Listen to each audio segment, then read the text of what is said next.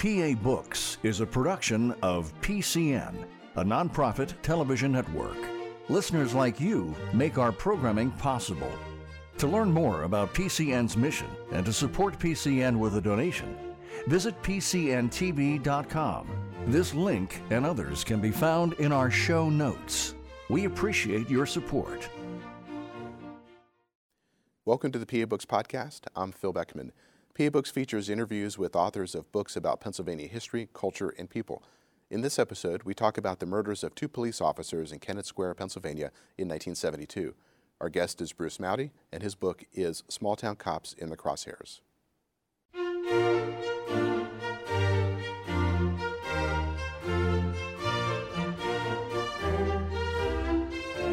This week on PA Books, Bruce Mowday, author of Small Town Cops in the Crosshairs. Bruce Mowday is the author of Small Town Cops in the Crosshairs.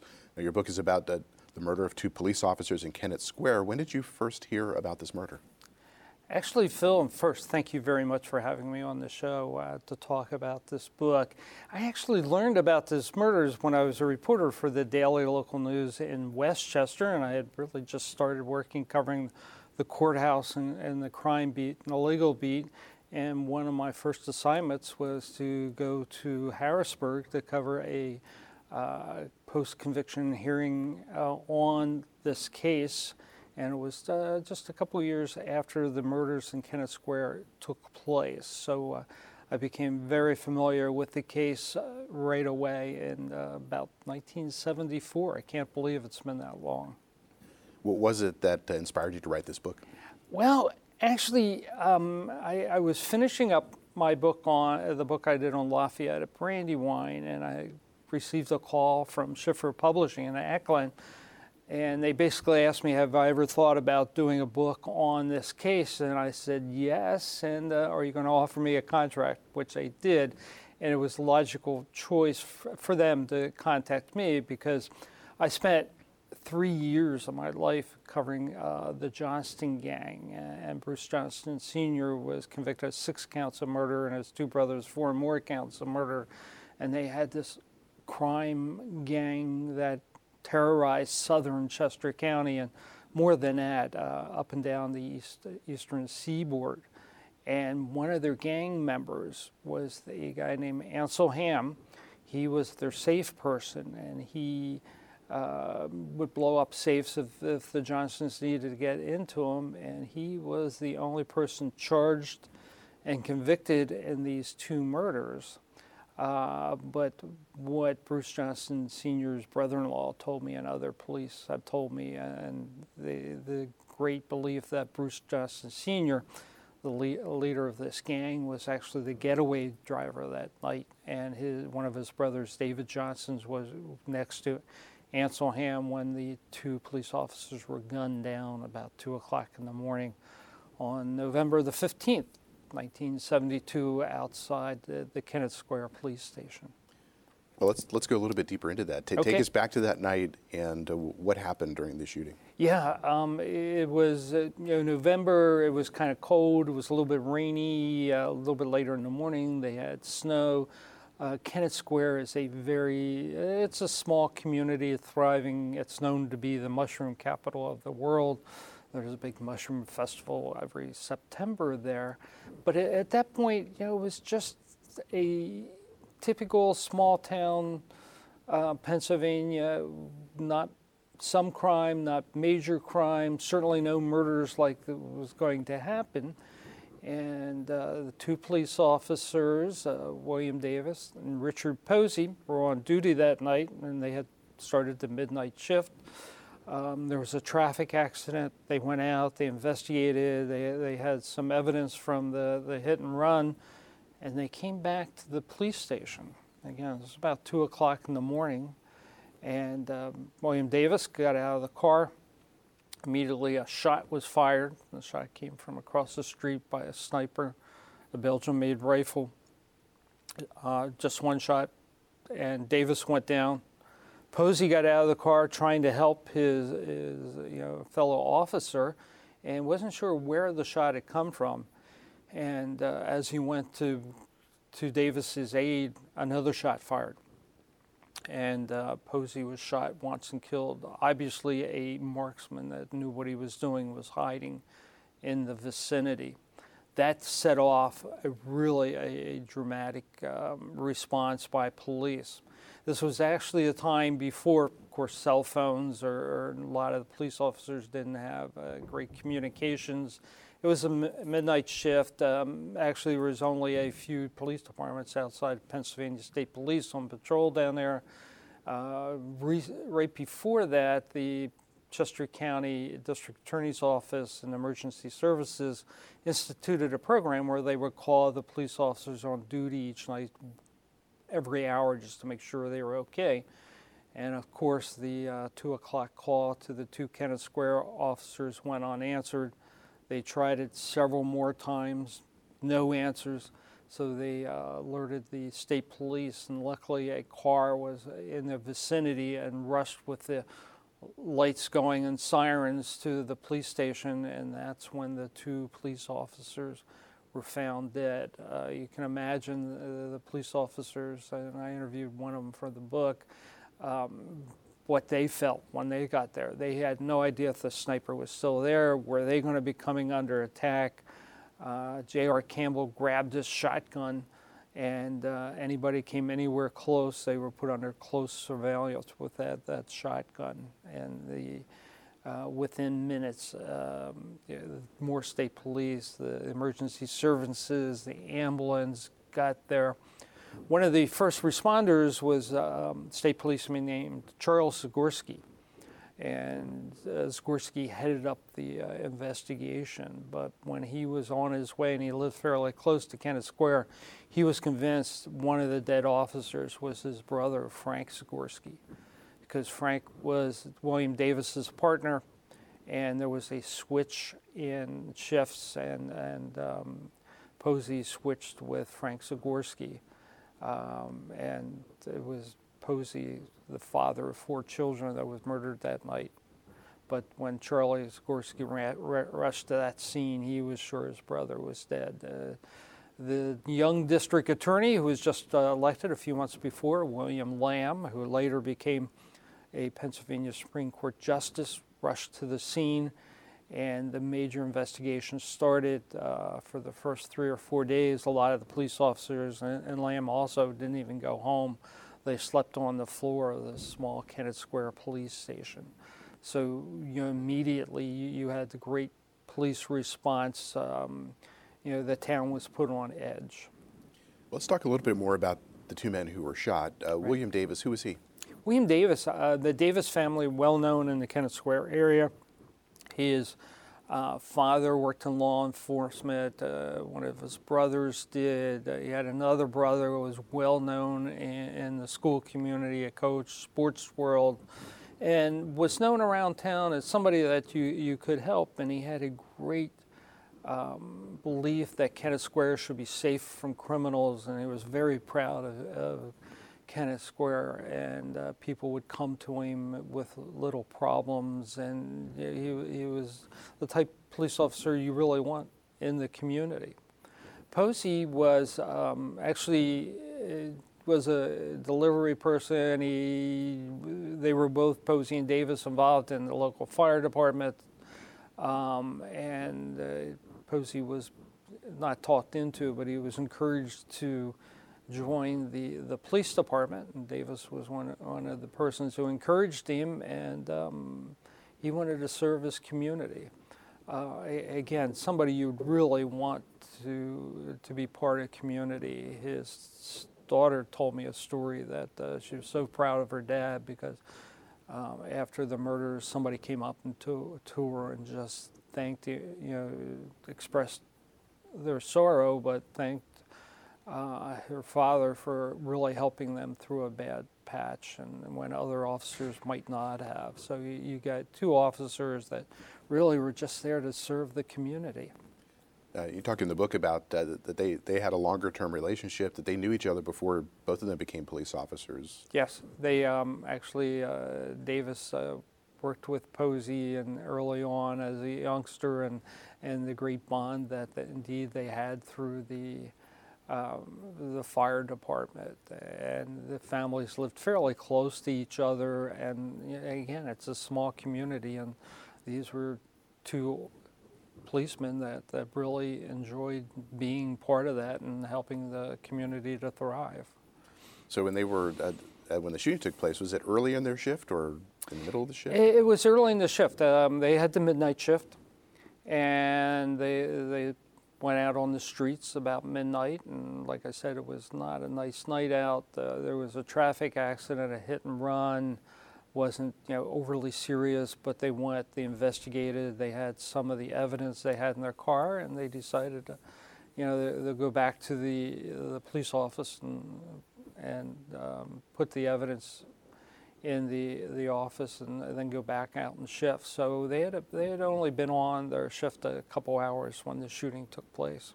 Would they normally have been separate out individually, or? Yeah, they usually did partners. I said that Westchester or Kennett Square was not a haven of criminals.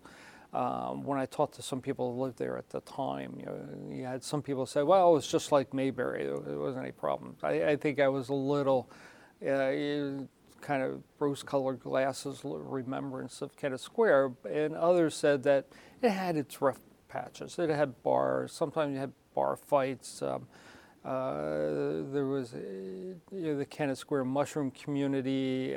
So it had its rough edges. A friend of mine who lived there at the time said she would never have gone alone into any of the bars by herself at that point. So the police usually had teams out, and the police officers worked. And if I remember right, there was about 12 police officers total that covered Kennett Square at that time. So take us to the crime scene. The first police officer arrives on scene. What does he see? He comes into the back parking lot of the Kennett Square police station. There's a spotlight out there. He sees in what he described were like a lump covered in black raincoats. And this was the two police officers on top of each other. Of course, they checked for pulses, called 911, and really there was some talk that maybe Officer Davis had survived a little bit, but they think he was pretty much killed instantly, and Posley certainly was. When you're there, you look around, it's very dark. Outside of the one spotlight, it's in a corner of town. There was, kind of the response is really quick. So you had the ambulance there, and you had other police officers and emergency services coming very quickly to the area. Since it was 2 o'clock in the morning, you didn't have much foot traffic or pedestrians out, even though there was one woman who later admitted that she was walking towards the police station a little bit before 2 o'clock and heard maybe the shots, came running around the corner, saw what was happening, and she went back to the place where she was visiting and did not call the police right away. She said, she didn't really know what to do, and within 15 minutes she heard the ambulance and the sirens and everything, and later on she disclosed that she was the person. There's also a theory that when she came around that corner, that kind of spooked Bruce Johnson Sr., who was supposedly the next block over with the getaway car, and he took off because he didn't want to be caught at the scene, and that left brother David Johnson and Ansel Ham alone to fend for themselves and to get away. How long after the bodies were found were the families notified? Mrs. Posey was working at a plant outside of Downingtown at that point, which is not that far away from Kennett Square, and there was a police officer dispatched to the workplace to notify her. We have reports what happened. She really didn't remember. Of course, she was in a great distress. Her husband was shot and killed and was taken to the hospital where she met one of her oldest daughter. So she learned fairly quickly, I think within hours. The police radio dispatchers, one of the Davis family members was a member and worked there at the dispatcher. They were alerted immediately because they were working getting police officers there. The family really learned about it very, very quickly. One of the brothers was working as a bartender at a restaurant just outside of Kennett Square near Longwood Gardens, and by the time he got home to West Grove, and it was not too long after the murders, and when he drove up to the house was lit up. His parents were there, and they had already been informed that William Davis was shot and killed. So the family was really notified. I had a chance to interview some of all the children of the Posey, and Brian Posey was the youngest. He was 5 years old at the time, and what he remembers about that, being woken with great anguish and cries in the house, and he comes out of his bedroom and comes down the steps and wanted to know what's going on, and he was just told, "Your father will never come home again." A very poignant place. The oldest daughter was just married, and she was a nurse, and she was alerted, and she rushed to the hospital to be with her mother, and the other sister and brother were home, and they were in high school, and it's just the great, how it affected their lives, and what was the loving father being taken away from them.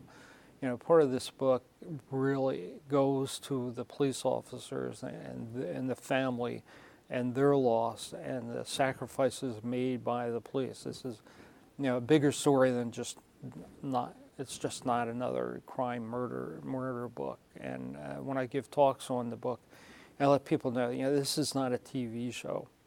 This is something that happened to real people. They lost fathers. They disrupted lives. And you got to really know the consequences of these crimes. It's just not a TV show or a video game by any means. How fast did word spread throughout the community? Pretty fast. Of course, right at the scene, there were some people in apartments and houses, and they saw the commotion. It was on the radio the next morning. So very early in the morning, people waking up were told of the murders. I had a good friend of mine who used to be a reporter for me when I was managing editor at the newspaper, and she lived in Kennett Square at the time. And she remembers hearing about it on the radio, and one of her neighbors giving her a call. And she was outside in the yard with her young daughter, and she just scooped up the daughter and got it and went back into the house because she was afraid that, where were these murders? What was going on? She wanted to keep her, daughter safe, and there was a lot of that in the community. Who was this person? Many persons believed that Kennett Square was such a nice community there wouldn't have been one of those. One of the members must have been an outsider, and there were some reports that some outsiders were involved that were all discounted pretty quickly. There was another police murder that took place in New Jersey where somebody was murdered, and there was vowed revenge on police officers for the murder of this criminal. And at first, since it was so close to the deaths of Davis and Posey, they thought this might be the revenge killing that was threatened, but it wasn't. But you had the whole town just really on edge for days and days. Yeah, you say in the book that rumors and conspiracy theories were spreading. What were people saying? People were saying, well, we heard that this was time of the Black Panthers. Maybe they were doing it. It was the time of the, like I said, that somebody had threatened revenge on police officers because of the death of a criminal. They thought that was it. There was a lot going around. The police had a lot better look and thoughts of who committed the crime than the rumors going around. They had a list of subjects. Ansel Ham was one of the ones at the top, but as I was told, they didn't discount the other theories, and they had go where the evidence took them, and that's what they were doing. So they were pretty focused, and I said that Charlie Zagorski was the state policeman who pretty much headed up the investigation, and he thought pretty quickly that Ansel Hamm was involved because there was a prior incident with Ansel Hamm and William Davis and Frank Zagorski, and that put Ansel right up on the top of the list. So you talk about how Davis had prior interactions with Hamm, Right. not always pleasant interactions. Can you kind of detail some of those? Sure. Ansel Hamm was a gang member, went to Unionville High School, loved his guns, loved to shoot, became involved in the Johnsons. Like I said, he was their safecracker. He spent a little bit of time in jail. He loved to collect guns. He probably didn't want to be his neighbor out there because he loved to kind of shoot the guns off. And so you had him, just kind of thought he was full of himself and he could do what he wanted because he was a bad guy. The Davis didn't want anybody to do anything to harm and break laws in Kennett Square, and it was a small thing that Hamm didn't have a driver's license. It was taken away from him. So Ansel, every time he drove through town, Davis and his partner Frank Zagorski would stop and get tickets and ask for its license, and Hamm usually turned it over, but one day, just a couple of weeks before the murders, he didn't. And there was an altercation, and what Davis had testified to, and his partner Frank Zagorski and other civilians said that Ansel Hamm rammed the door of the car into Davis and knocked him down, and there was a struggle, and he had to be subdued, and Davis took Ansel Hamm into the police station and charged him with assault on a police officer, which meant that if convicted, and there were plenty of witnesses to it, that Ansel Hamm would probably spend some more time in prison. Ansel said that, I didn't do it. They roughed me up and they dragged me out and I didn't start it. And he had a girlfriend in the car who backed up Ansel, so you got a little bit of he said, she said, Ansel saying one thing, the police the other, but there were other civilian witnesses said Ansel started it.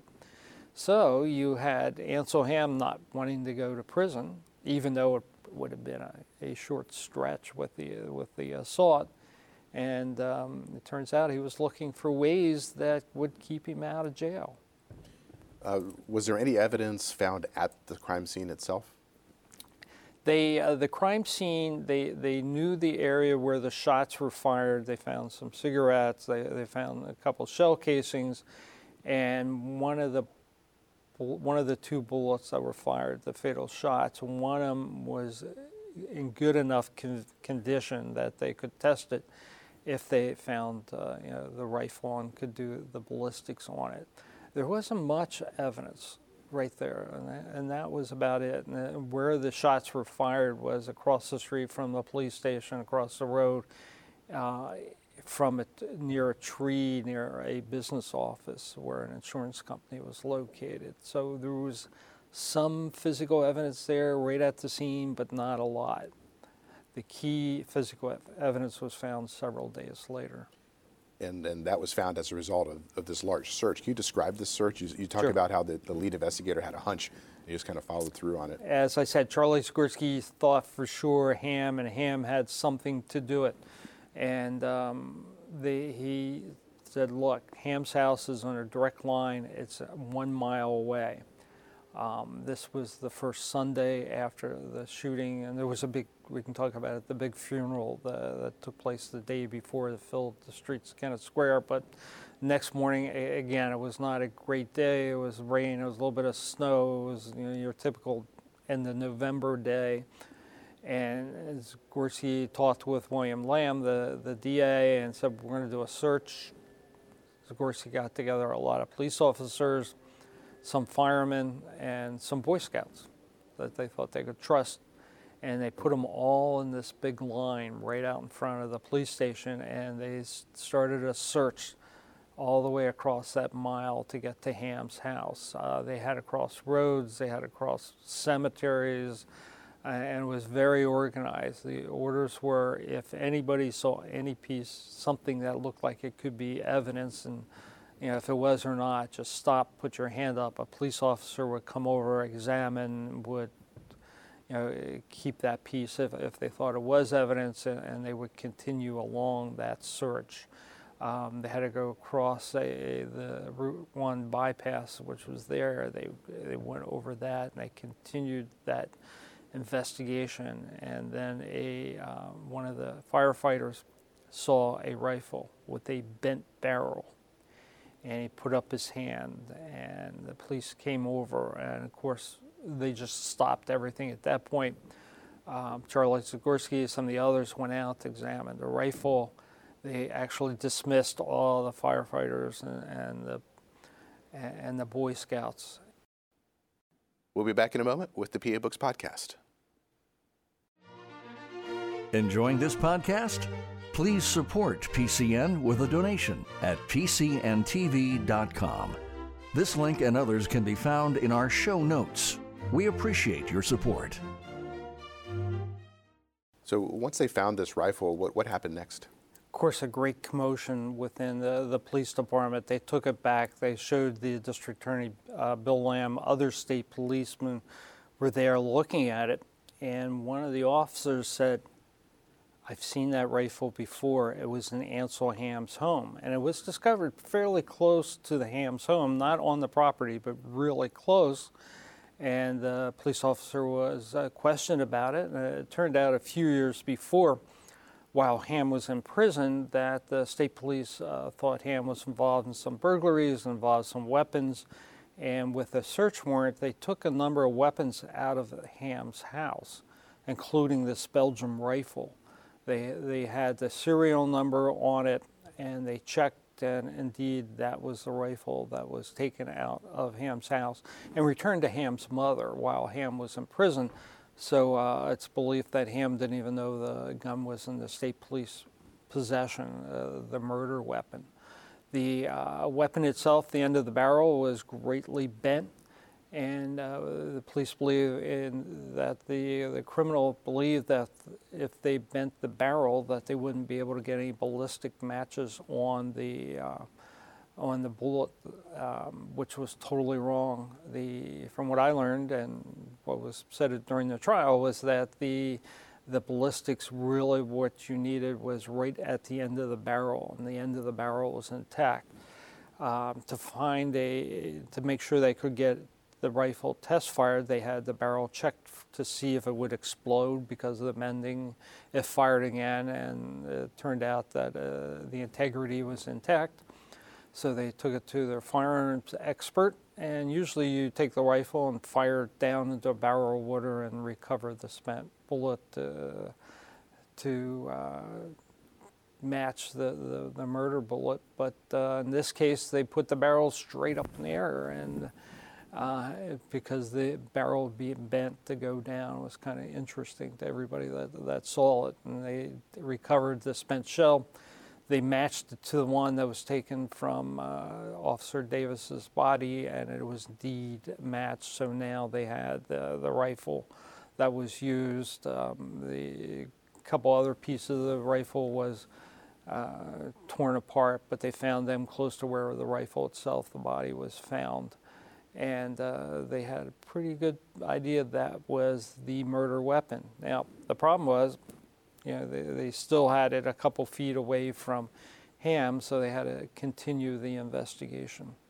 So at what point, now he would of course be arrested at some point, but take us from finding the rifle to the point at which they have a search warrant to go to his house. They actually interviewed Ham several times before that rifle was found. Again, there was a great belief Ham was a good suspect and possible the murderer. And he gave a couple of different stories saying that he was, home, he was with his brother, they were playing cards. His brother lived in a trailer real close to the Ham house, and, it wasn't him. This alibi changed a little bit with different people giving him different alibis at times. And after the gun was found and the ballistics and everything was checked, it was the next day that they decided to arrest Ham.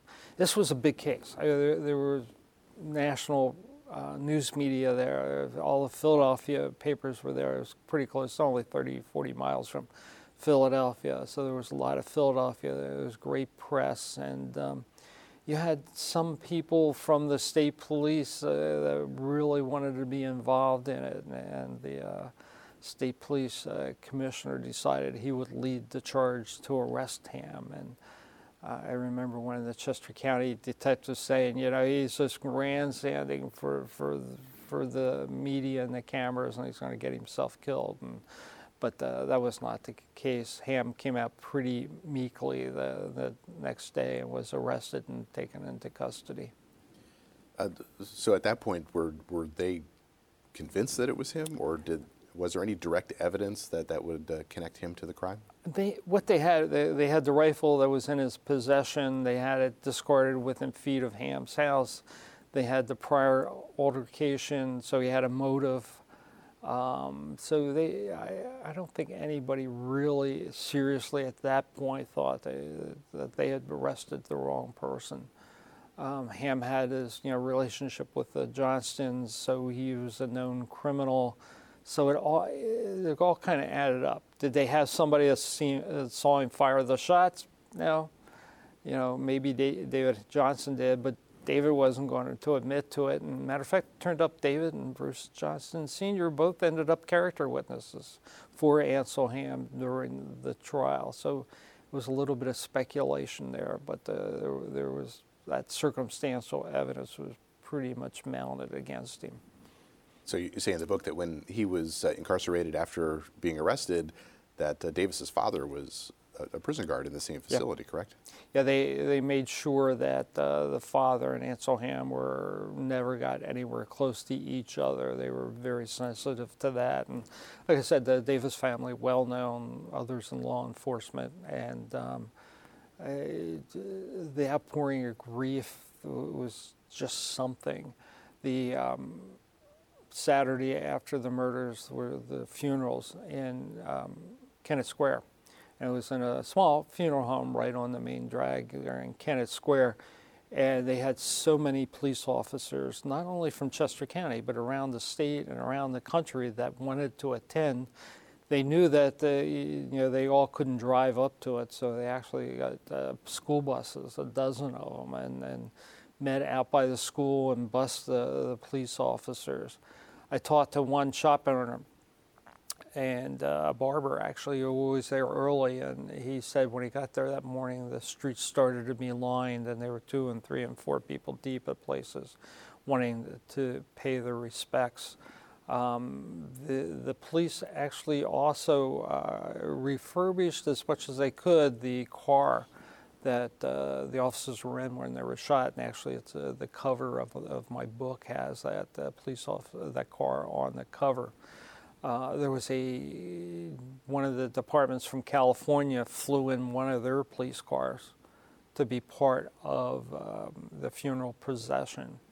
It was an all-day, kind of event. One police officer was buried more out towards Longwood, and the other one more out towards West Grove. But it was an all-day affair, and people just turned out to pay their last respects. You mentioned that Philadelphia Mayor Frank Rizzo attended. President Richard Nixon wrote a letter to the families. Yes. Yep.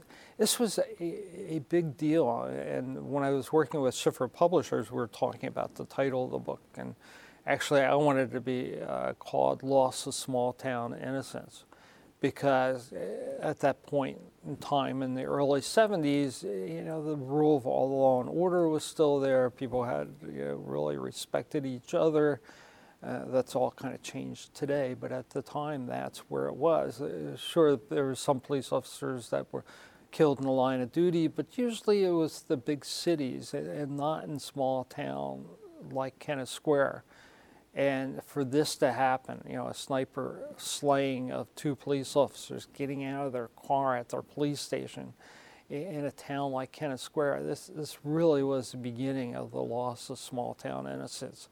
If it could happen in Kennett Square, it could happen any place. And I think that was one of the reasons where you got a lot of the publicity, and national news media covered it and brought in the Frank Rizzos of the world to pay their respect. Now, Ham would initially be appointed 2 defense attorneys. Who were they? The 2 defense attorneys, they went roundabout. One ended up being Fred Katamus, the country lawyer. He was a character. I covered him as a newspaper reporter. Very good defense attorney. But as Bill Lamb said, you could never tell what Fred was going to do, how much he would push the lines or come up with. And I think the judges knew that, and they appointed Ronald Nagel, young attorney, former FBI agent, a little bit more grounded, and to be his co-counsel.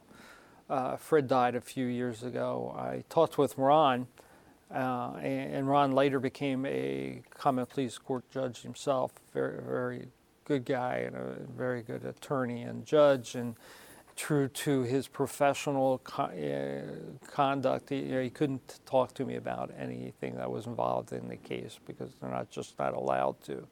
But they ended up with some really good, Ansel Ham had some really good legal counsel. He was given a private investigator to do some research for the defense. So he was aptly represented during the trial. Now, you mentioned also that initially they thought that the guilty parties were the Ridge Runners. Who were the Ridge Runners? Yeah, Bill Lamb liked to call them Ridge Runners, the Johnston gang. The Johnston family really came from the South, from Tennessee area, Mountain City, Tennessee area, and there was a lot of people came up to Chester County to work in the mushroom farms and some of the others, and the Ridge Runners were known as the people who ran illegal liquor through the ridges of down south. And Bill Lamb liked to say, this family from Chester County are kind of offset. Mrs. Johnston, the matriarch of the family, came up from Tennessee and married a Quaker, Passmore Johnson, from this area, and older than she was, and he died early when the 3, large family, but 3 brothers that were involved in the crime, Bruce Sr., David Johnston, and Norman Johnston, they would kind of pass that down, and Ansel was part of their gang, so he was one of the Ridge Runners from Chester County. So at this point, the trial begins. How does the way that the community responded to the murders affect selecting a jury? The jury, because the trial was there was a lot of publicity. They moved the trial to Dauphin County, to Harrisburg, and that's where the jury was really selected, and that's where the case was tried. Of course, the community was really upset about it. There was a great following. I had a chance to look through the Kennett News and Advertiser, the weekly newspaper that served Kennett Square, and even though it was a weekly newspaper, it was amazing. They did a whole the trial almost day by day and witness by witness, which helped me in my research, and reported it, and it was greatly looked upon. And you can imagine the Davis family and the Posey family were hanging on every witness and what was said in the jury verdict, and so there was a great interest in the community on what was happening in Harrisburg at the time. Who was the prosecutor? Bill Lamb was the prosecutor, the district attorney. He had Charlie Zagorski by his side, of course, and a lot of the Tommy Cloud state policemen and a lot of others. But he was the main prosecutor, and he he's very meticulous. He also prosecuted the Johnston gang for the multiple murders and gained convictions there. And he made sure, and along with the police beforehand, that they investigated and interviewed witnesses and got every piece of evidence and had it properly authenticated. I talked to the state policeman who was in charge of the evidence, and he was told early on, don't mess this up, and he didn't. He did a great job with it. So, he called the police officers and the members of the community, and people could testify to the bad blood between Ham and Davis and the forensics and what happened during this search, and really had a tight case against Ansel Ham. What was the defense strategy? The defense strategy. Actually, they threw a couple curveballs at the prosecutors. Basically, Ham said, "Wasn't me. I was home. I was playing cards with my brother and some of his friends, and try to place him that he was there at the time the shots were fired." That's what he claimed. Some people in the card game said, yeah, he came in a little bit later and he had enough time to commit the murders and come back. He had friends that testified for him, the Johnsons, as I said. And then there was one woman who gave an alibi mostly to Ansel Ham, but it was a little shaky. But she was convinced that Ansel was not guilty, and she talked to her sister, who lived out of state and who was blind and a little timid, and went to her sister and said, look, they're railroading this nice young gentleman, Ansel Ham. You need to give him an alibi. So during the defense portion of the trial, unbeknownst to the prosecution, they called in this woman who got up and said, I was there. I was with Ansel Ham. He couldn't have done it. And they recessed for the day. Bill Lamb said he looked over at Charlie Sikorsky and said, who is she? Where did this come from? And that evening back at the hotel, Bill Lamb said, what are we going to do? And Charlie said, I'm going to go down and talk to her tonight, and took a FBI agent and went down to her home, drove down to her home, knocked on the door. Husband didn't even know she had testified, that they kept it very quiet. The defense came down, picked her up, flew her up to Harrisburg, flew her back home.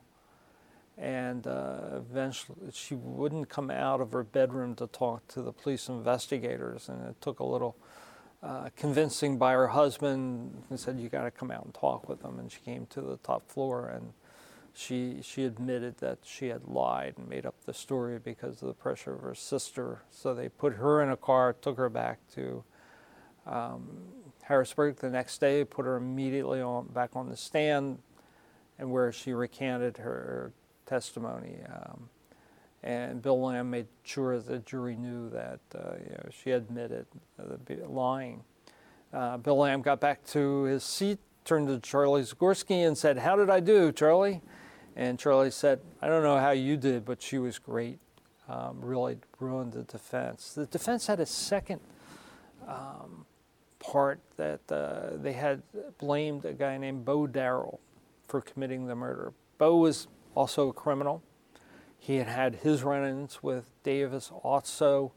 There's some talk that Davis had made advances to Bo Darrell's wife. Wife denied it, said that she worked in a bar and Davis offered to buy her a drink, but that was it. There was nothing between them, but there was enough to say Darrell had a reason for murdering Davis. And Bo Darrell became a convenient scapegoat because he died between the time of the murders of the policeman and the trial, so he wasn't there to defend himself. The theory of the Bo Darrell did it was broached to the defense attorneys pretty close to the trial, and it came after the Johnston brothers made numerous visits to Ansel Ham in prison. So the prosecution believes that indeed that defense was hatched in prison and given to the defense attorneys to present. it was pretty much unbelievable. They pointed out that Bo Darrell lived in Dilworthtown, which is northeast of Kennett Square. Why would you shoot the police officers, run to Ham's house with the state police closing in, the sirens, drop the gun there, and then go back to your house? You're going to get caught. There was just no reason for doing that, and the defense couldn't explain that portion away. Did Ham himself testify? He did. He didn't do it, and he was playing cards. He just said, "Wasn't me." It's funny. When I was researching the book, Ansel Ham is still alive. He's in prison, serving his 2 consecutive life in prison terms. And I wanted to, of course, interview him. Being a newspaper reporter, you like to get both sides of the story. It doesn't matter if you believe one or the other, but you at least should give the people a chance. And as I was doing this was COVID era. And I wanted to talk with him. I had a lot of questions, but actually visiting prisons, it was restricted, and it was probably not a good idea with COVID going around.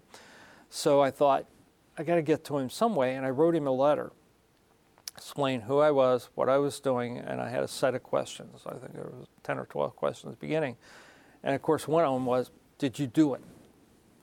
And, he never answered it directly. He said he was wrongfully convicted because the grand jury foreman on his case didn't properly sign the indictment. Never said he didn't do it. He just said it that way, which I always thought was kind of interesting. How long did it take the jury to deliver its verdict? They weren't out very long. I forget exactly, but it was hours. It wasn't days and days. And the verdict was immediately, alerted people back in Kennett Square and the Davis family, and knew about the conviction. And the Posey family were there also, and it's kind of interesting, the reaction. It wasn't overjoy that they were glad that Ham was convicted, but it was still kind of finality that the Posey's father, that was the end of the case. You talk in the book about how Ham spent years filing appeals and trying to get out of jail. What was he doing? Well, he fancied himself later on as a jailhouse attorney, and he was always trying, post-conviction hearing acts, that there was a deficiency in the evidence, that the grand jury foreman did not sign the proper papers, and he should be let out. And it was just an appeal after appeal, both in state court and in federal court. Now, in federal court, if you keep bringing the same item up again and again in a legal point and it's rejected, they will finally say, we're not going to hear anymore unless there's something new. And they would not allow him to file these papers as an indigent attorney representing himself. Pennsylvania does not have that law. And he just appealed, and I talked and interviewed the member of the Chester County DA's office who handled a lot of them, and Ham would mess around with some words. Sometimes he had another attorney, sometimes he did it himself, but he just kept us up year after year. And the local judges knew what was going on, and the DA's would say, see your previous ruling, nothing has changed. He got a little creative at times. He decided, besides challenging the verdict, he said my attorneys were incompetent, prosecutors were corrupt, illegally detained, which led him to put in suits against some governors of Pennsylvania, and he went as far as a few presidents, saying he was illegally detained and named them. I think the last appeal that I know that was divided, I think it was in 2021. I mean, this goes on and on and on. I don't know if he has any more appeals pending, but that was the last one I heard that it was denied. After I wrote him and he wrote back his answers twice, he initiated more letters to me, and basically just reiterated, I'm not guilty because of what the grand jury foreman didn't do. So he's still sitting there. I have not heard if you read the book. On my previous book, Jailing the Johnston Gang, where I really dealt with the 6 murders that Bruce Johnston Sr. was convicted. I know the Johnston brothers did not like the book with something that they wrote me. By the way, Bruce Johnston was convicted of 6 counts of murder. I really think he did 10. Some people think he did more.